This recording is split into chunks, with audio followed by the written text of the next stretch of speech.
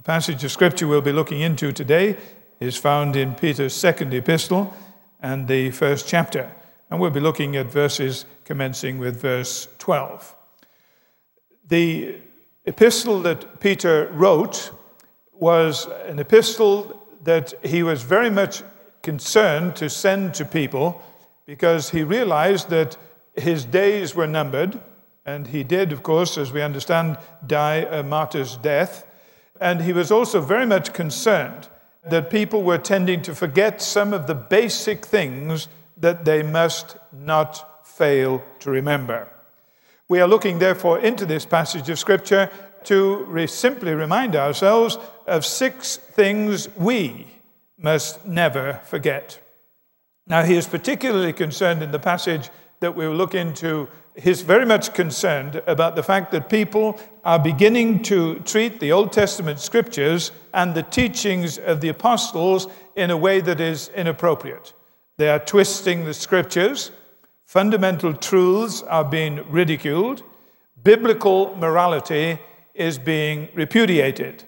And he wants to remind the people that the Word of God stands firm and that we do not have the freedom to twist it, to ridicule it, to repudiate it, and assume that it will make no difference in our lives. In case you're wondering what the kind of concerns were that he had, let me give you 3 examples. One of the teachings of the apostles, and something that comes so clearly in the Old Testament, is that God exercises considerable patience with men and women. He does this to give them opportunities to come to their senses and repent. This particular doctrine of the patience of God, however, was being twisted by the people in Peter's day, and they were simply saying, God isn't patient, God is simply incompetent. It isn't that God is patient, giving people an opportunity for repentance. It is simply that God can't control things anymore, and things are out of his hands. Another example of the kind of thing that was happening was that all the way through the Old Testament and through the teachings of the apostles, there had been a tremendous emphasis on the fact that God is God, that he is King of kings and Lord of lords.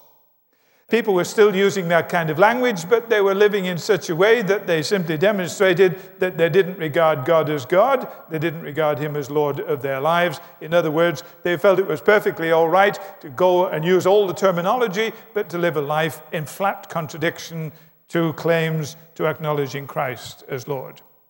The third example that was concerning Peter was this. Right from the earliest days of the Old Testament and all the way through the apostolic teaching, there had been clear statements concerning God's view of sexual morality. But there were people in Peter's day who were claiming to have new insights. And the new insights that they were claiming they felt were superior to God's word, and so this meant that they no longer needed to be concerned about sexual morality as outlined in Scripture. They were perfectly free to engage in all kinds of sexual behavior as they wished. Now, these are just 3 examples of the kind of situation that obtained in Peter's day. I think you will immediately see the relevance of this ancient Scripture to the days in which we live. For there are many people who are twisting what the Bible says about God's patience. There are lots of people who are mouthing the words of religion without living the life of those who acknowledge the Lordship of Christ. And what can we say about sexual morality, except to say that there's a very real sense in our culture at the present time where many people no longer feel that biblical sexual morality is relevant, and they have discovered something higher and nobler and grander. Peter's response to that is simply to say this. Verse 16, with regard to the Scriptures. We did not follow cleverly invented stories when we told you about the power and coming of our Lord Jesus, but we were eyewitnesses of his majesty. For he received honor and glory from God when the voice came to him from the majestic glory, saying, This is my Son whom I love, with him I am well pleased. We ourselves heard this voice that came from heaven when we were with him on the sacred mountain, and we have the word of the prophets made more certain, and you will do well to pay attention to it as to a light shining in a dark place until the day dawns and the morning star rises in your heart. In other words, Peter is saying, listen, all those of you who think you can do an end run around the Scriptures, All those of you who think you can ignore them with impunity, all those of you who feel that the Bible is irrelevant, I want you to understand something. That the Scriptures are profoundly significant, desperately important, and you ignore them, ridicule them, abuse them, and disobey them at your peril. That, I would submit to you, is a message for our culture at this time.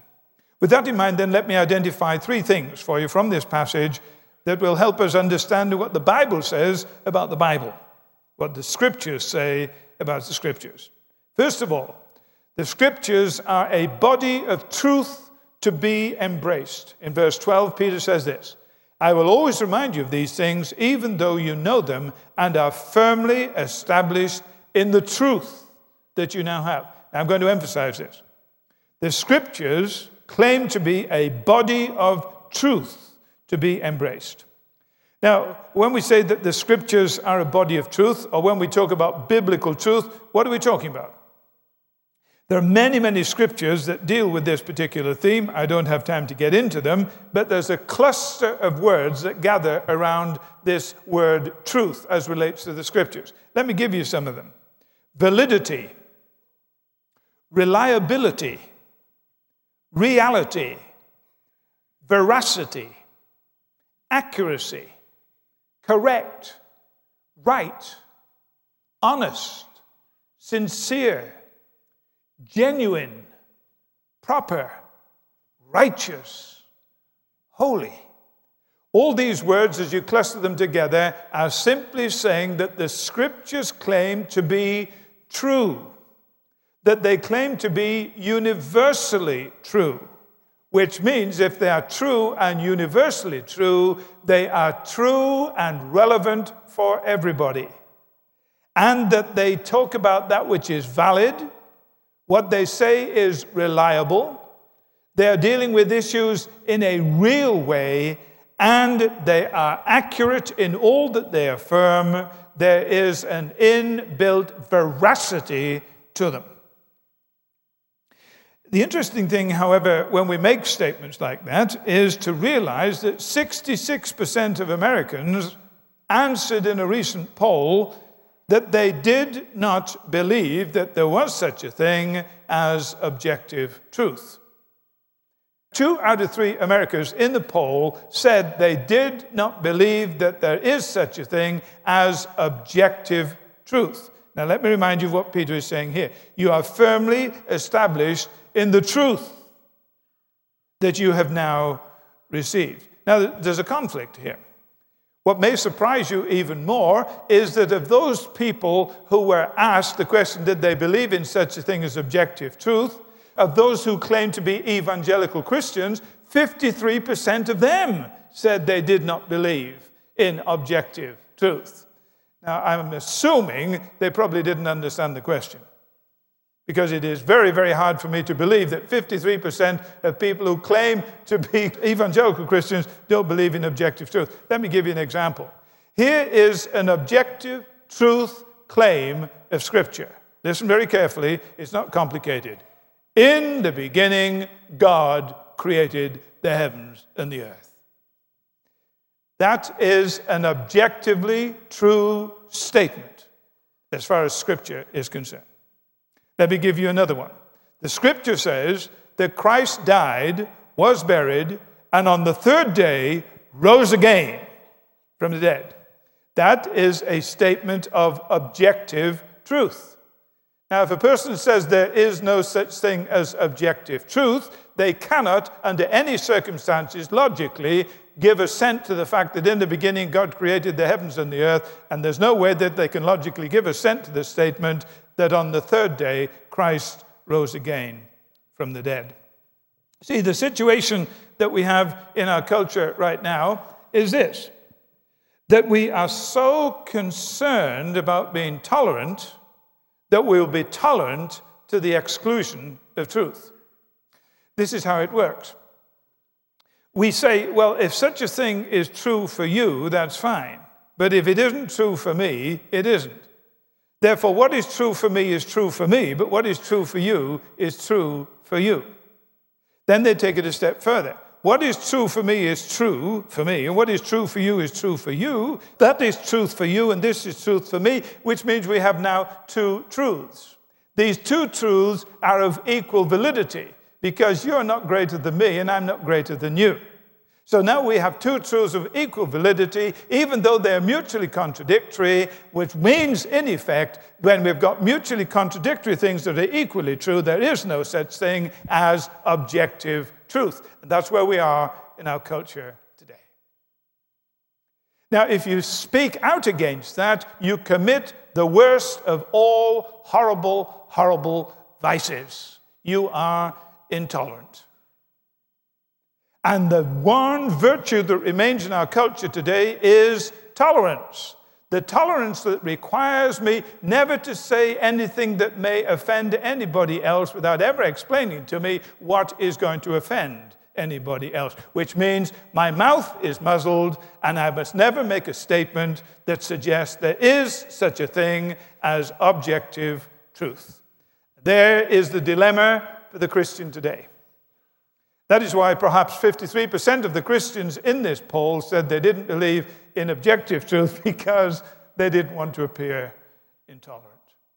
When in actual fact, what it means is this: we understand what it is to allow people to believe whatever it is that they want to believe, and we will not engage in bigotry and intolerance against them. Even God gives people the freedom to be wrong.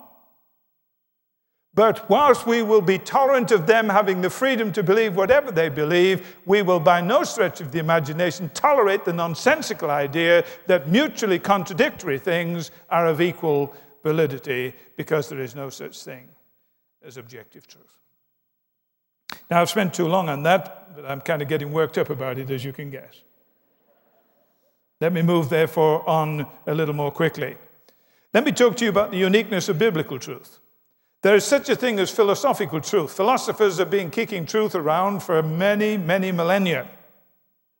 The thing about philosophical truth is this: it can only approximate on the truth. That means that it will get some things right, but it can only approximate for one very simple reason. It starts with man and doesn't start with God. It is man trying to figure out reality, whereas Scripture says reality is found in God, and therefore philosophical truth can only approximate to truth. Same with scientific truth. Scientific truth is designed to explore the creation and, to a certain extent, the creature. But it is not equipped to deal with the creator. Therefore, scientific truth can be brilliant in the exploration of the creation, to a certain extent, exploration of the creature, but is singularly ill-equipped to understand the creator. Therefore, philosophical truth and scientific truth may be true in certain aspects, but they are lacking and they are approximating, and biblical truth claims to be all about creator, creation, and creature. That there is a God from whom we come, who made the world, who knows how it's supposed to work, who has put human beings in it, who knows how they relate to each other and to the world and to him, and what he is saying to us. This is the body of biblical truth. That the Scriptures claim is true for all people. We can take this a step further and talk about the application of biblical truth. For we're not now talking about scientific truth that we can put in a test tube. We're not now talking about mathematical truth that will finish up at the long of an incomprehensible equation. We're talking about biblical truth that is to be applied. What that means is it is to be taught, it is to be learned, it is to be believed, it is to be embraced, it is to be obeyed, and as a result of that, a whole lifestyle of behavior will develop based and predicated upon the truth as it is in the Word of God. So John, writing his third epistle, says this, verse 3, "It gave me great joy to have some brothers come and tell about your faithfulness to the truth and how you continue to walk in the truth. I have no greater joy than to hear that my children are walking in truth." What that means is people are prepared to say, I believe that the Scriptures are a body of truth to be embraced. I've learned them, I've marked them, I've read them, I've inwardly digested them.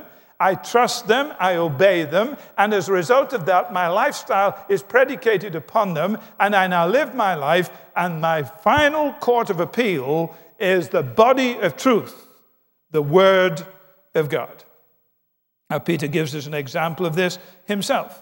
Verse 13 of our reading, he says, I think it is right to refresh your memory as long as I live in the tent of this body, because I know that I will soon put it aside, as our Lord Jesus has made clear to me.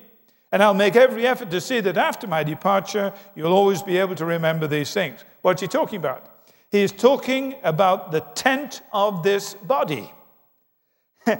What he's saying is that I know my days are numbered. If tradition is correct, he was crucified as his Savior was, and his master was, but he said that he wasn't worthy to be crucified as his master was, so Peter insisted on being crucified upside down. Tradition tells us that. Now, the point is that as he is looking forward to his imminent martyrdom, he describes it as follows: the tent of my body. As long as I live in the tent of my body. What he's saying is this: while I'm down here, my body is like a tent. And one of these days, I will no longer live in the tent of my body.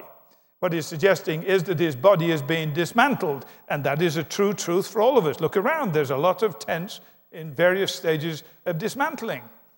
Don't point any fingers at anybody. Fact of the matter is that Peter believes this, that he is not just body, that when he is dead, he is not done with. Neither does he believe in reincarnation. Now, there are some people who say when you're dead, you're done with, and there's some people who say you get another chance and you come back as something else. And there are some people who say, no, your body is a tent, it is dismantled. While you live in it, this is the tent of your body, and when the tent is dismantled, you continue to live, and you move on, and you stand before God. And somebody will say, well, reincarnation is true for me, therefore it is true. And some people say, when you're dead, you're done with it, it's true to me, therefore it's true. They can't all be true. So what we're talking about here is a man who has embraced the truth. And embracing the truth, he is mixing it with faith, he is being obedient to it, and is living in the good of it, and he is facing martyrdom with equanimity. How does he do it? Because he's walking in truth. So the first thing that we notice from this passage of Scripture is that the Scriptures are a body of truth to be embraced. Now here's the second thing I want you to notice. The Scriptures are a record of God's activity to be believed.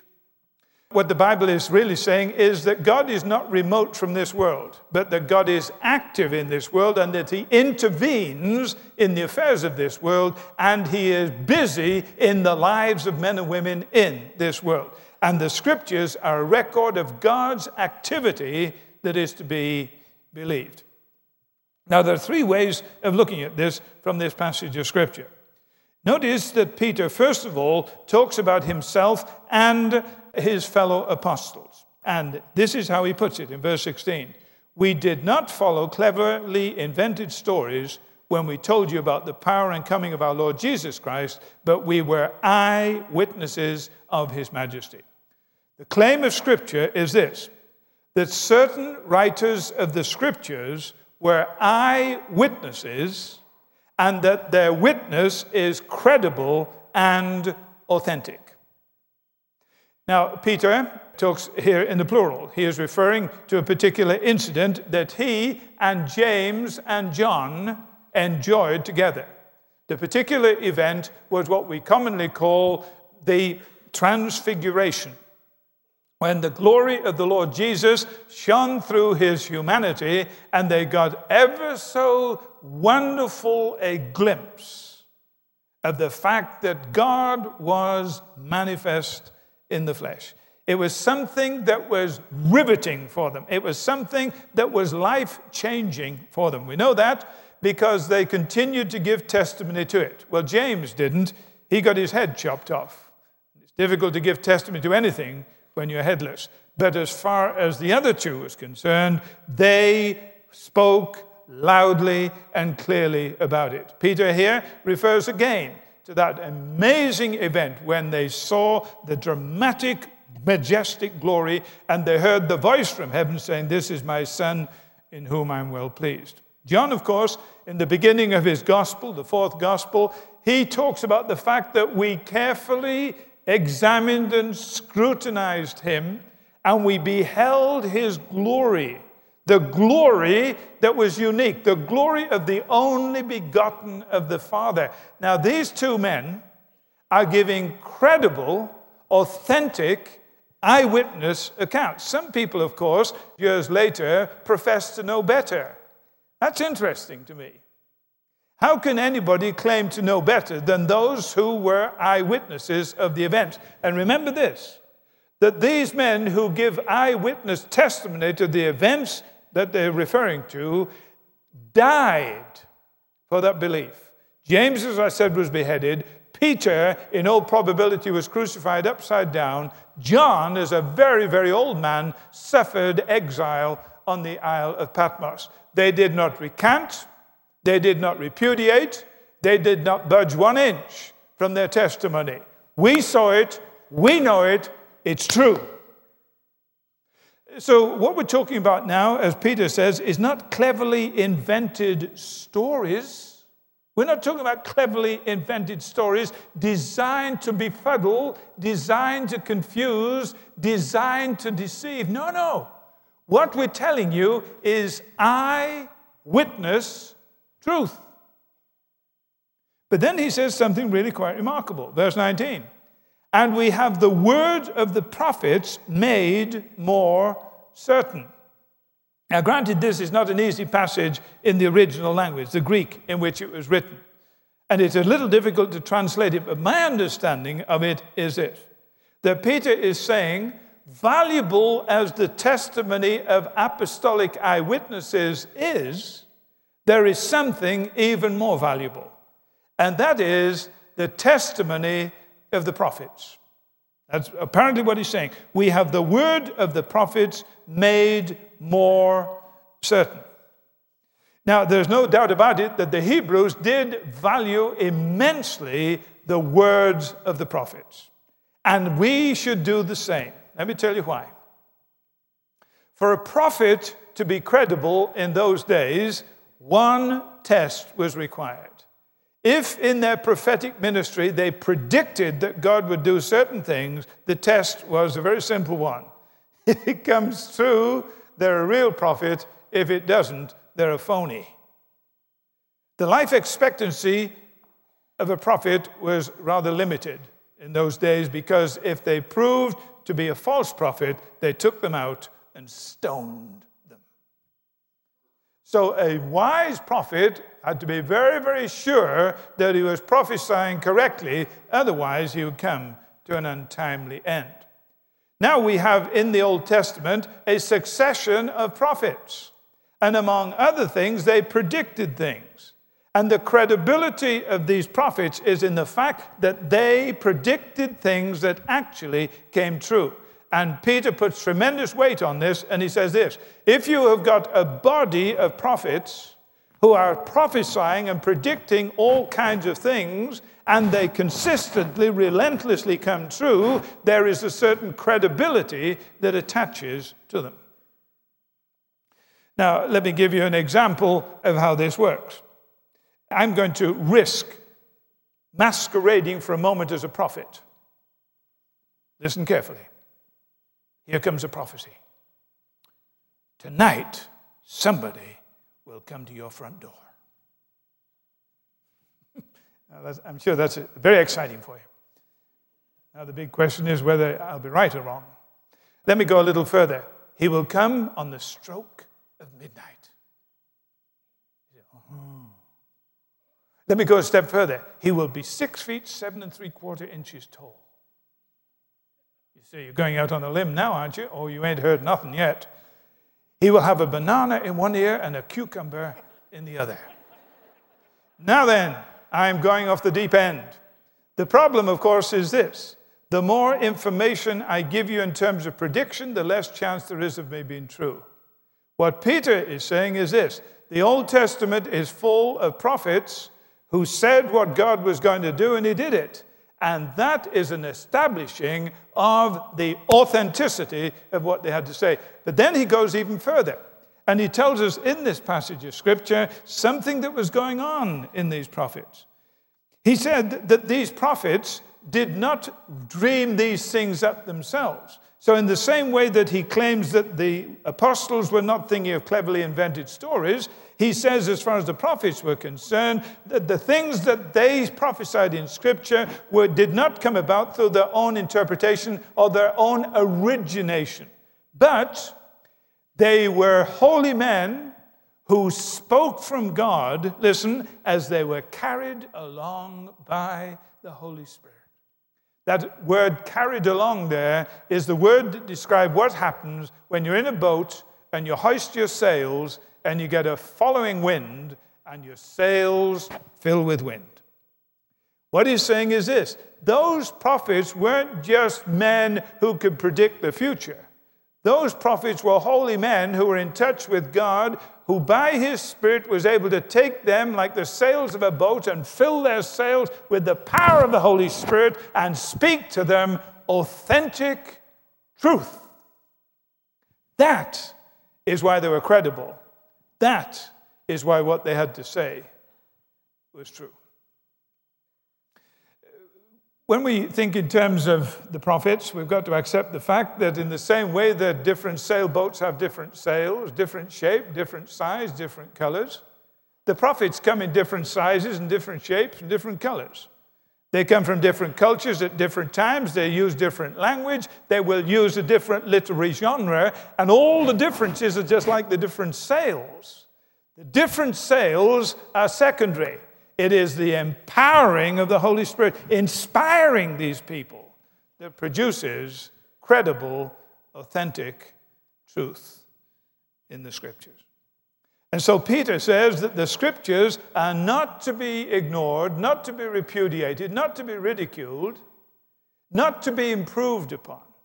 The Scriptures are a body of truth that is to be embraced. They are a record of God's activity that is to be believed.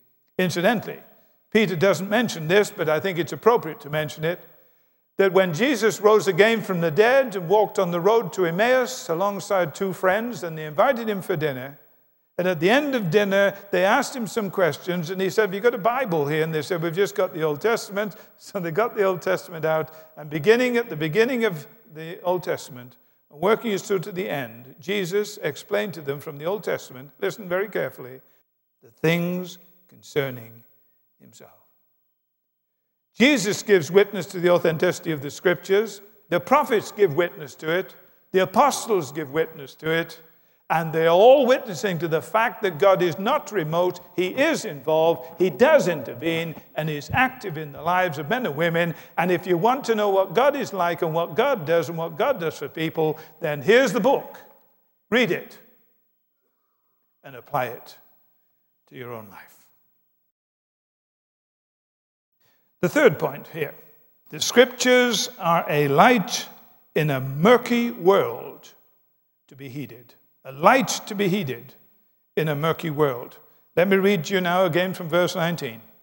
"We have the word of the prophets made more certain, and you will do well to pay attention to it, as to a light shining in a dark place until the day dawns and the morning star rises in your hearts." Notice what he says about the Word of God. He said the Word of God is like a light shining in a dark, the word is murky, place. A murky place. A messy, dirty, I use a good old north of England word, mucky world. Now, I don't know if you've been following the internet recently or reading your paper recently or checking on the television recently. Would you say that there are some elements of murky muckiness about our culture at the present time? And would you say, will somebody please shine a clear, bright light of credible, authentic truth and reality, sincere, honest, genuine, honest to God truth. Would somebody please do it in this murky, mucky mess? And God says, sure, I will. I'll give you my word. I'll give you my word. Read it, mark it, learn it, inwardly digest it, and it will shine, touch a brilliant reality in the murky muckiness of your contemporary society. The Word of God is a light that rebukes a murky world. The Word of God tells us this, and it's an unpalatable truth, but I think deep down in our own hearts we know it is true. Men love darkness rather than light. Is it true to say that with all the salacious detail, that's a word that nobody knew a week ago, all the salacious detail that we have at the present time, would it be true to say that there's something in us that says, tut, tut, isn't that awful? And then we read it. Could it just be that the light of Scripture shines on us and says, it's a murky world, and you're caught up in it more than you realize? What you need is a light shining in a murky world. The Scriptures are a light that reveals the way to go. Listen to Psalm 119, verse 105. Your word is a lamp to my feet and a light for my path. True to say that we need some light on the situation? And is it true that we need a lamp to show us the pitfalls that we can so easily fall into? And the answer is, oh boy, do I need it. Well, you got it. The Scriptures are a light that requires us to pay attention. That's what Peter says. We do well to pay attention to it. Sometimes you're driving along and you see a flashing yellow light, and you do well to pay attention to it. It is a warning. There is some kind of obstruction on the road. Slow down. And sometimes in your rearview mirror you get a flashing blue light. And your reaction is, what did my wife make me do now? And you do well to pull over to the side and get a word of correction. And the Scriptures will do that for you. They will give you a warning sign, obstruction ahead, don't do it. And sometimes they will pull you over to the side and say, you did it. And we do well to pay attention to a light shining in a dark place. The Scriptures are a light that reminds us that the day is almost here. Listen what it says. We do well to pay attention to it as to a light shining in a dark place until the day dawns and the morning star rises in your heart. What is this day that is dawning? What is this day that is dawning? Romans chapter 13 tells us. It says that we're living in the light, but the day is about to dawn when Christ returns and establishes his eternal kingdom. And you won't learn that from philosophical argumentation, and you will not discover that Christ is returning from scientific observation, but you will find it from divine revelation. And the one hope for our poor, old, creaking world is that Christ will return and establish his eternal kingdom, and it will be like the night is over and the day has come. And this is something that we read in Scriptures, and it is in the light of the coming kingdom that we live today. And finally, it says, you better do well to pay attention to it until the morning star rises in your heart. What, pray, is the morning star? Revelation chapter 22, verse 16 tells us, I, Jesus, am the bright morning star. Notice what he says. He says the morning star rises in your heart. And what it means is this: as you turn consistently to God's word, you discover the refreshing and the renewing and the revitalizing, like the dawn where the morning star shines brilliantly in your heart. The refreshing and the renewing and the revitalizing that comes through discovering who Jesus is and what he is doing in your life. May I respectfully ask you a question? How seriously do you take the fact that we have in our hands something that claims to be God's word for the human race. How seriously do you take that? Do you dismiss it and saying it's just a bunch of old wives' tales? Do you say, I don't think it's anything more than cleverly invented stories? Or do you say, oh, no, it claims to be truth, and I believe it is true. I don't believe in absolute truth, but I believe it is true. I haven't figured it out. I'm all confused, but I think it has some good things to say. Or do you say, oh, no, I believe it from cover to cover. Don't ever read it. Or do you say, oh, I read it a lot, just don't like doing it?